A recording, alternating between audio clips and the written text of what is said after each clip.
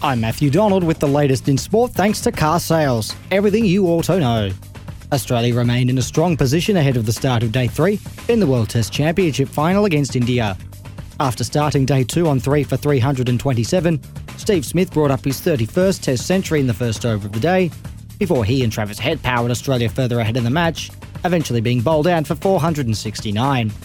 In reply, the Aussies' bowling attack picked up wickets on a regular basis, with captain Rohit Sharma, Shubman Gill, Cheteshwar Pujara and Virat Kohli all being dismissed for scores between 13 and 15.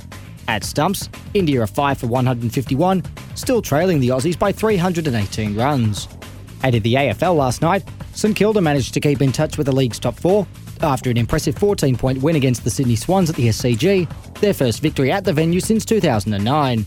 And that's the latest in sport thanks to car sales. Sell your car the hassle-free way with car sales instant offer.